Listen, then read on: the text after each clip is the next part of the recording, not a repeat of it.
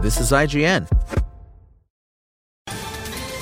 Ohio, ready for some quick mental health facts? Let's go. Nearly 2 million Ohioans live with a mental health condition.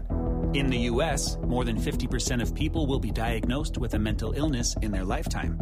Depression is a leading cause of disability worldwide. So why are some of us still stigmatizing people living with a mental health condition when we know all of this? Let's listen to the facts and beat the stigma. Ohio, challenge what you know about mental health at beatthestigma.org. This is IGN.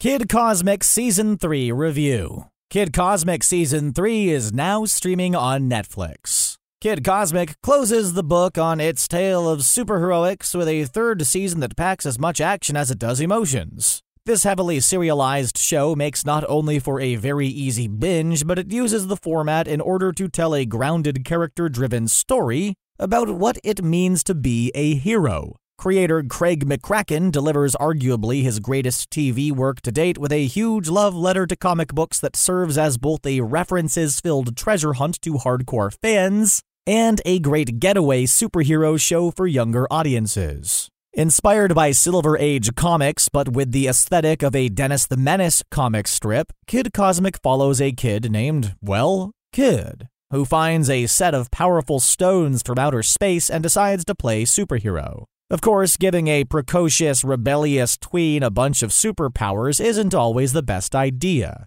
And Kid discovers being a hero is easier said than done, all while a planet killer starts moving towards Earth. We start Season 3 right where we left off, with Kid and the rest of the gang being proclaimed the global heroes by a secret organization called the Planet Protection Group, or PPG, in one of many references to McCracken's most famous work, the Powerpuff Girls. The new gig comes with a massive HQ tower like the Avengers, a Knight Rider-esque talking car, and even some shiny suits that control a giant mech like Battle of the Planets. Of course, all good things must come to an end, and when the big power fantasy meets reality, the show does a big-scale superhero battle on the scale of Infinity War or Endgame. Each season of Kid Cosmic follows Kid as he learns a different aspect of what makes someone a hero. The first, for example, was about how a hero helps others, and the second was about accepting help and caring about others. This season puts the focus on Papa G and on the sacrifices a hero makes in the service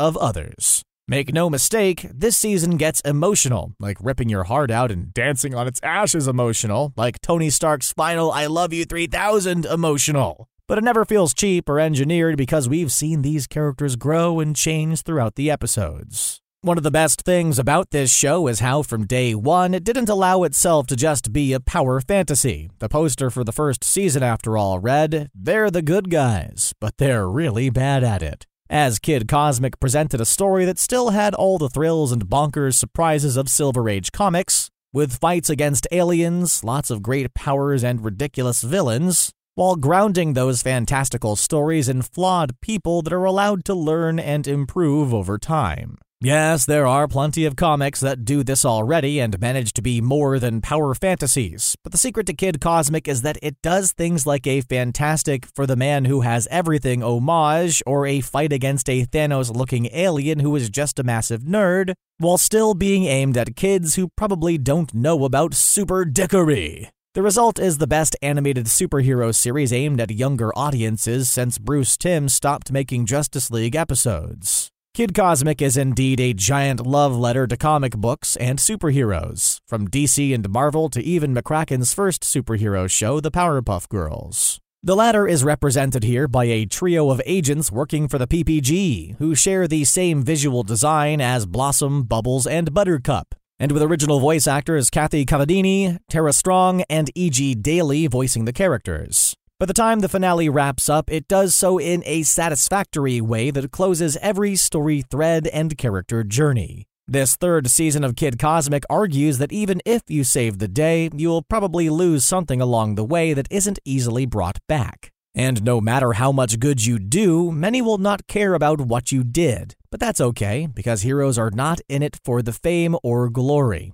After the battle to save Earth is done and the dust settles, our heroes have suffered huge losses. And the show doesn't try to lessen the impact with jokes or one-liners. but instead lets the characters sit with the consequences of their actions for a surprisingly long time for a show like this. Yet that's what makes Kid Cosmic special, as well as one of the best superhero stories of the past few years, regardless of medium or target audience. The verdict: Kid Cosmic closes the book on its Cosmic Stone saga with an action-packed, heartfelt Season 3, which reaffirms what it means to be a hero. Within this last season, Craig McCracken finishes arguably his best animated series to date, bringing the show's themes to a climax and putting a bow on a mature, optimistic, kick-ass take on what makes comic book stories so endearing. Spoken Layer. Lucky Land Casino, asking people, what's the weirdest place you've gotten lucky? Lucky? In line at the deli, I guess? Aha, in my dentist's office. More than once, actually. Do I have to say? Yes, you do. In the car before my kids' PTA meeting. Really? Yes. Excuse me, what's the weirdest place you've gotten lucky? I never win and tell. Well, there you have it. You can get lucky anywhere, playing at LuckyLandSlots.com. Play for free right now. Are you feeling lucky? No purchase necessary. Void where prohibited by law. 18+. Terms and conditions apply. See website for details.